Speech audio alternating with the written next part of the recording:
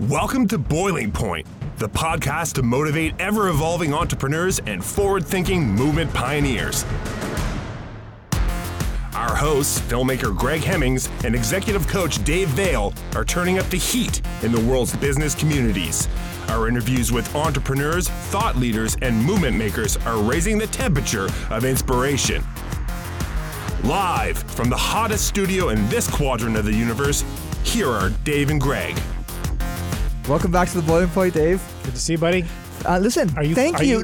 Before you say anything, okay. Thank you for the sushi and the sake that you just bought me. Anytime. And the Sapporo that you had. That was yes, thank you. I'll thank myself for the Sapporo. It was delish. It'd be really nice if this podcast was actually presented by Sapporo or one of the many fine producers of sake. That could happen. Yeah, it was a good sushi boat. Thank you. And in fact, a really neat thing is we went for lunch a moment ago with our last guest from last week. That's right. Tim Ryan. That's kind of neat. So if anybody is a guest on our show, please know that we're welcoming you to take us out for lunch. Yes. So Tim invited us for lunch, and I paid. Yes. But I offered. That's right. So I met Chris in just outside New York City in a place called Hastings on the Hudson with Seth Godin. And Seth Godin had this amazing conference called Ruckus Makers where he brought in 80 people who he considers as ruckus makers worthy enough to come and hang out with him for 2.5 days. And that's where I met Chris. And Chris, I'm gonna do a really brief introduction to you, Chris, and I'm going to pass it over to you. Chris works in a very interesting industry, which is the world of translation. So think about that. How many languages we have in the world, how we live in such a flat global community. People need to have their literature, their written words translated, and there's an association that Chris is part of. But why I really wanted to bring her on is because she's working with an industry of people that I think she compared to cave dwellers, people who are usually really quiet. They work in the solitude of their own home, and she is helping to be a voice for this group of amazing people. So, Chris, I'm going to pass it to you. Give us a proper introduction about who Chris Durban is. Okay, thanks very much. I'm pleased to be here. Two of the basic pieces of information that you have to know if you're going to be talking about translation is that there's translation and there's interpreting. Translation is the written word. I'm a translator myself, so I get text in written form, whether it's a report or it could be subtitles, for example, or a speech, but that's going to be given by someone, and I translate it on the page. I translate words on the page, and I deliver words on a page. Interpreters work orally. They have nerves of steel, and they hear one language and almost immediately condense it a bit and say it in the other language. And whereas translators like myself work only into our native language, I work from French to English. I'm American, in fact. Interpreters work in both directions, back and forth. That's part of what they do. So that's one really big difference between those two professions. And it's very unusual that a translator would also be an interpreter. It's possible, but it's a different type of training. And the other thing you shared with us, Chris, was we were trying to get a sense of the stereotypical translator, and you kind of gave us a quick description, and we lost a little bit of that. And as I asked you earlier, just like the stereotypical lawyer, engineer, tell us a little bit about what that translator is like, not so much physically, but just kind of personality, that sort of thing. Personality. First of all, translators in a general way love words. They love reading, they love words, they love cultural things in a general way, although you also have translators who are tech geeks.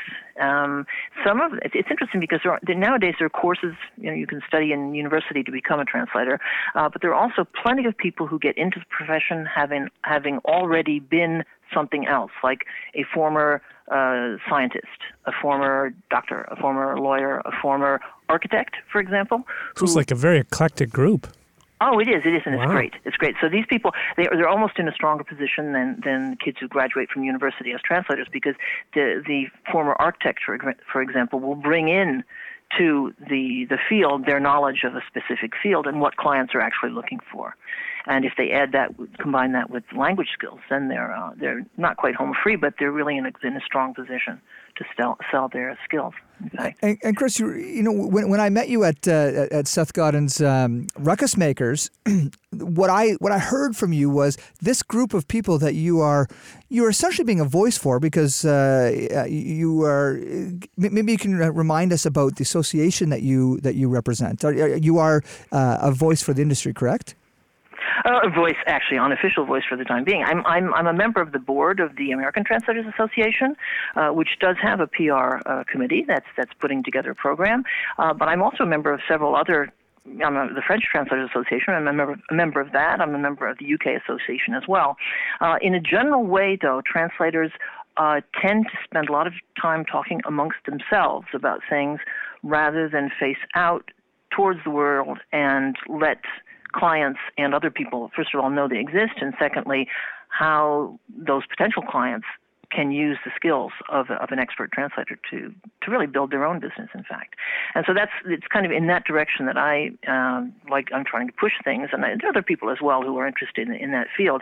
Translators are so shy in a general way. They're very good with words on the page, but my impression is that they're less good in speaking out, in fact. So what is the biggest challenge for your industry right now? And because when I met you, you don't fit that profile. You're very outgoing, expressive person. Obviously, you're a technician in the field as well. But what are you finding that you are able to bring to this industry? Because I know, Dave, for your sake, at this Ruckus Makers that we were at with Seth Godin, he really challenged us to put projects together to leave New York with a really understanding of what's next. What's the next thing we're going to do? And I'd love it, Chris, if you could explain to us what your project was and how you, as a singular person in the industry, are hoping to really support the industry as a whole. Maybe you can explain a little bit what your project was. Oh, okay. Well, actually, I always have 5 or 6 projects bubbling away, and one of the good points of Seth's seminar was to make me think that I can't just keep trying to do everything at once. It doesn't work well. Anyway, one thing that we in the industry have noticed is that the month of August tends to be kind of a dead month for news. I mean, it depends, but very often the month of August is a month when things kind of slow down. And over the past 5 or 6 years, the thing I've noticed is that in the month of August, you always have silly stories about translation and language in major news, major newspapers. Very often, it's sort of an ode to computer translation, the wonders of computer translation, that sort of thing, which are going, the story is always this will replace humans in at least in about 10 years or something like that. And so I was thinking it would be really useful this year to plan ahead so that we translators, have written up some narratives that explain what it is we do, but in a fun way, in an interesting way, not that we conjugate verbs or find the right form of the subjunctive or something like that, but rather, here is how we save lives. Here is how we save money. Here is how we earn money for small businesses or large businesses, for that matter. Anyway, write up a bunch of these stories and use them to get the press interested in writing about us so that this August we'll have some good coverage, interesting coverage, and accurate coverage, as opposed to some of the silly stuff that you normally see. So that's one of my projects, and I think that's doable. I think partly because, language I think is inherently interesting to lots of people. Not to offend anybody, but it's not like, say, industrial fluids or something like that. If you talk about language, everybody is interested, assuming you talk about it in a fun way and in a story way. Right. Now, and how long have you actually been out there translating? Oh, about 99 years or so. I think no, actually, I've been in France for about 40 years, and part of the time I was a student, but I've been translating easily for 30, 35 years. So that's quite a career. Now, if you, and I guess this will be hard to do, but you talked about stories, but what would be one of the most kind of interesting stories that emerge from your work as a translator? Oh, that worked. Well, you see, then we get immediately into this idea that most of what you do is confidential. Especially one of the things I do is crisis management, crisis communications. Okay. So if you have a hostage is taken somewhere, there's an explosion somewhere. So you've done that you've done that. Something really? Toxic has been found in a food company's products, and that that happens, and you get called in immediately to deal with writing up the statement, working on the press release, updating the company's website, dealing with the Twitter feeds, and all that. It's immensely interesting. The adrenaline really flows, and you can see in the press whether it's effective, what you're doing. You can see whether your story is getting out. So I do that sort of thing, but the whole idea there is that that's behind the scenes. You're not supposed to comment on that in public, which is entirely understandable from the point of view of the clients. But there are other things as well. I mean, every 2 years, with a bunch of people in the French Translators Association, we organize an event with the stock exchange for financial translators. We realized that there was no training, specialized training for financial translators, so we teamed up with the Stock Exchange, who lend us their premises.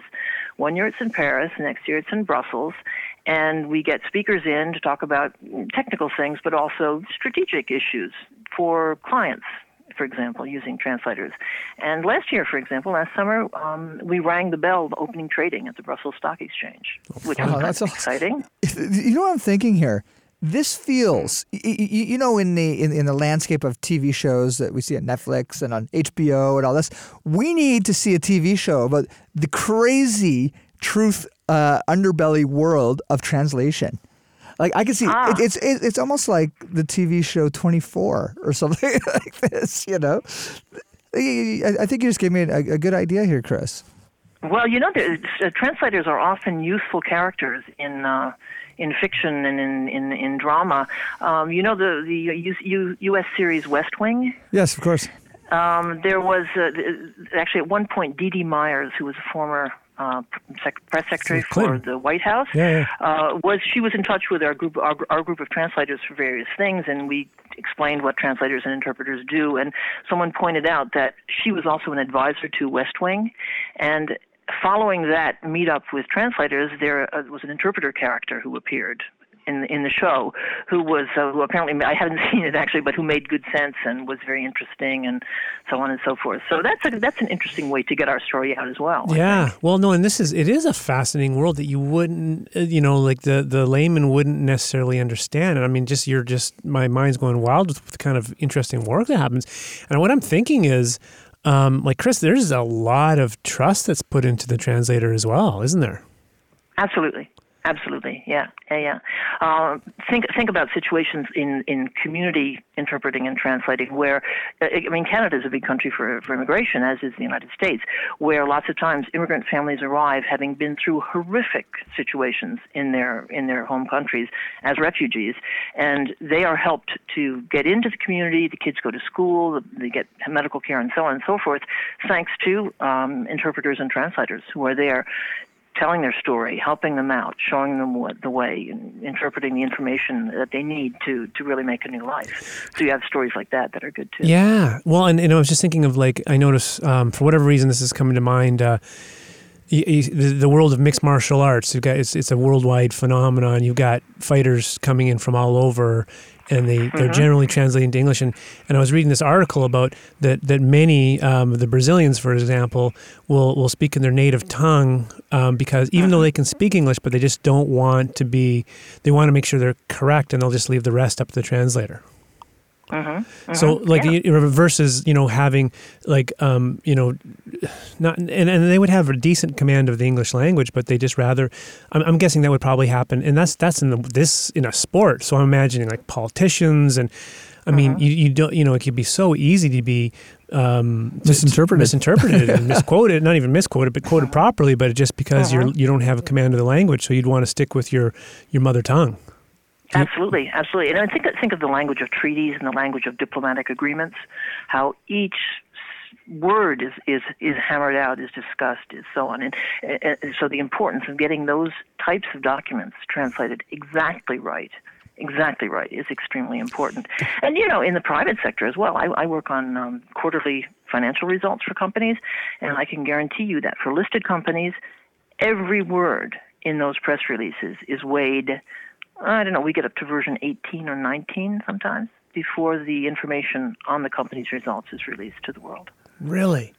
And so that's a massive investment of time, isn't it? It is, but it's obviously worth it. I mean, and it's the kind of work that is I always advise translators to aim for that sort of work for people who care. That's another Seth Godin idea. But when the work is important, when the risk is very high, that's where skilled translators should be focusing their attention. I've got a really left field idea that came back to me from when I was a kid going to Sunday school. I remember it was a thing. It was a big controversial thing that there was multiple versions of the Bible, right? You've got the NIV, you've got the new, jeepers, I can't even remember. But that being said, think about how critical religious text would be in translating and interpreting, because people like the extreme, the fundamentalists of those words would be, oh my gosh, I never even thought about how important that job would have been.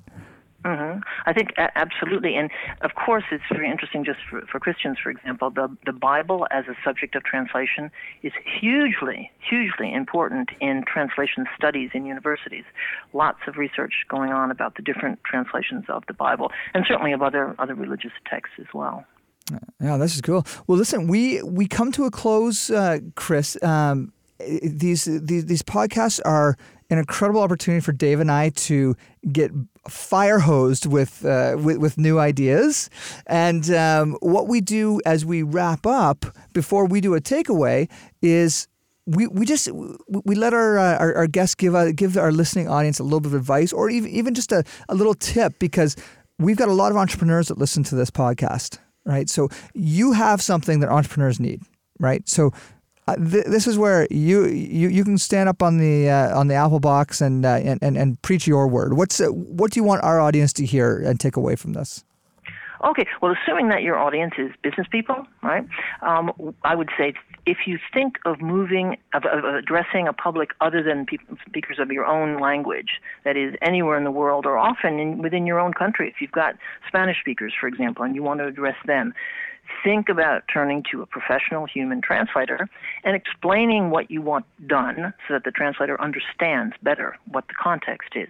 And I would think one of the most important things of all in my field is doing this in a timely way.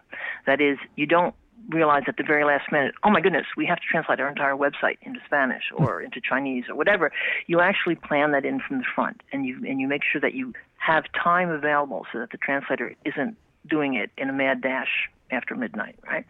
I think it's also a good idea to start looking around now for the translation talent you need. In Canada, you've got a number of professional associations that have online directories, and who can help put you in touch with somebody who really knows what they're doing. And as you're looking for a translator, ask to see stuff they've already done. Ask to see work they've already done, right? The translator who claims to translate everything under the sun, is probably a bad bet. You want somebody who specializes. And you want somebody who writes really well in their native language. And if you need an opinion on that, well, find a partner in that language and ask them for an opinion.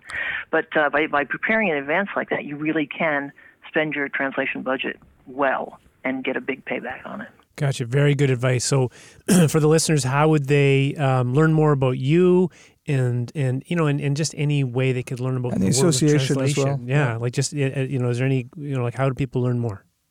How do they learn more? Well, they can get a copy of the little brochure that I gave you. It's available online in 16 languages. And for a start, they can try ATA.net.org, which is the American Translators Association. I didn't look up the Canadian equivalents, but there are Canadian associations who publish it as well, and so that would be the thing to do. That's right where we'd start. You publish, I think, on your website. You publish links and so on. Yes, yeah, we'll put that up for sure. That's we'll definitely put those up. And if there's anything else you want to share, Chris, just send us a note. And listen, it was a real pleasure to have you on here. And I think we'll probably be friends for life after going through that amazing Seth Godin experience. For sure. And just so I don't know if I sent it to you, but did you get to see the Paris food show that we released online? I did, and as I said, I looked through the whole series, and it made me want to go out and buy a suckling pig right away. Oh, that's right. But then I said, okay, well, I'll invite my friends over first. There you go. Well, I hope I hope we were able to interpret the French dining and party culture appropriately. Totally accurate. It was totally accurate. Really well done. Very well done. That's great, Chris. Well, thanks so much, and I really hope we continue to stay in touch. And we will now continue to think about the power of proper translation and know the difference of interpretation. I think this is amazing. So thanks so much, Chris. Enjoy Paris, and come visit us sometime on the east coast of Canada. With great pleasure. Thanks very much. Au revoir, Chris. Okay, bye-bye. Au revoir. Bye. Very cool. You know what? We started, and I'm thinking to myself, really, like translation? I'm trying to make the connection to like how interesting this will be, and then Chris starts talking, and it's like, I mean, yeah, and just there's a whole. How many worlds are there out there? There's so many worlds out there that you just have no sense of. You make all these wild generalizations. You think you can just plug text into Google and say translate, and come up and you know, I'm embarrassed to say I'm unilingual. I speak one, or monolingual, whatever. I don't even know what the proper term is. I speak one friggin' language and that Est-ce que tu ne parles français, David? No, we know. We know that, Dave. And my Acadian friends will tell you, and my French friends will tell you how poor my French is, and that's not an excuse, but it's a reality. Michael Logier would slap you in the wrist right now for saying that. Well, and and part of it is but anyways, all that aside, Chris has a very interesting story, and it just, you know, I never thought about like right now, and I thought, you know, like as we're days after that terrible accident in the French Alps, the plane crash that went down, 150 people perished.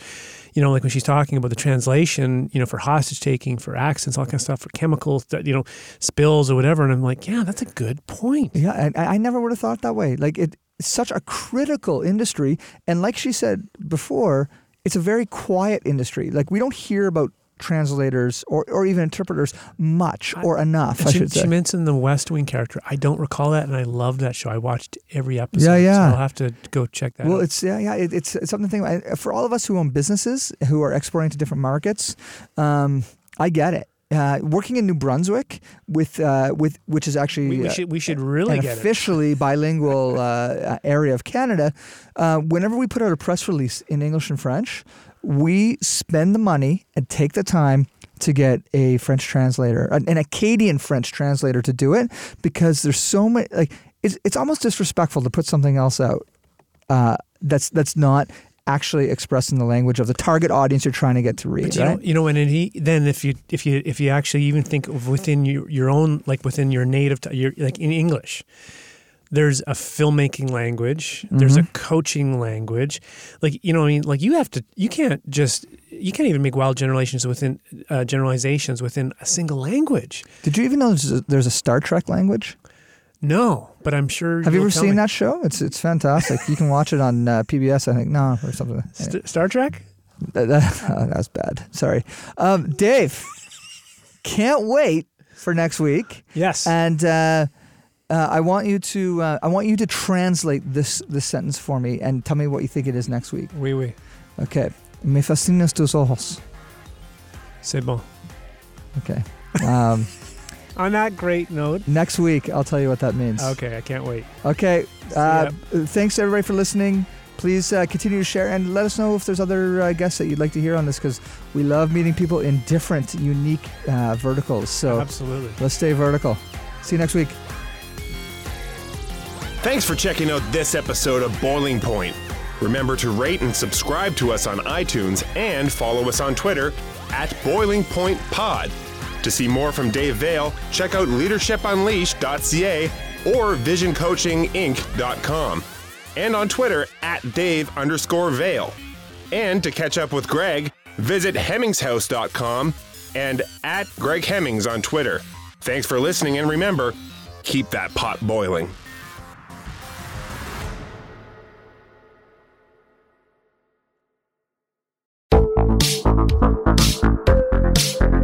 Hi, I'm Connie Thiessen, the host of Broadcast Dialogue, the podcast. We focus on Canada and the challenges facing Canadian radio and TV, as well as highlighting those moving the industry forward from podcasting and streaming to new broadcast tech.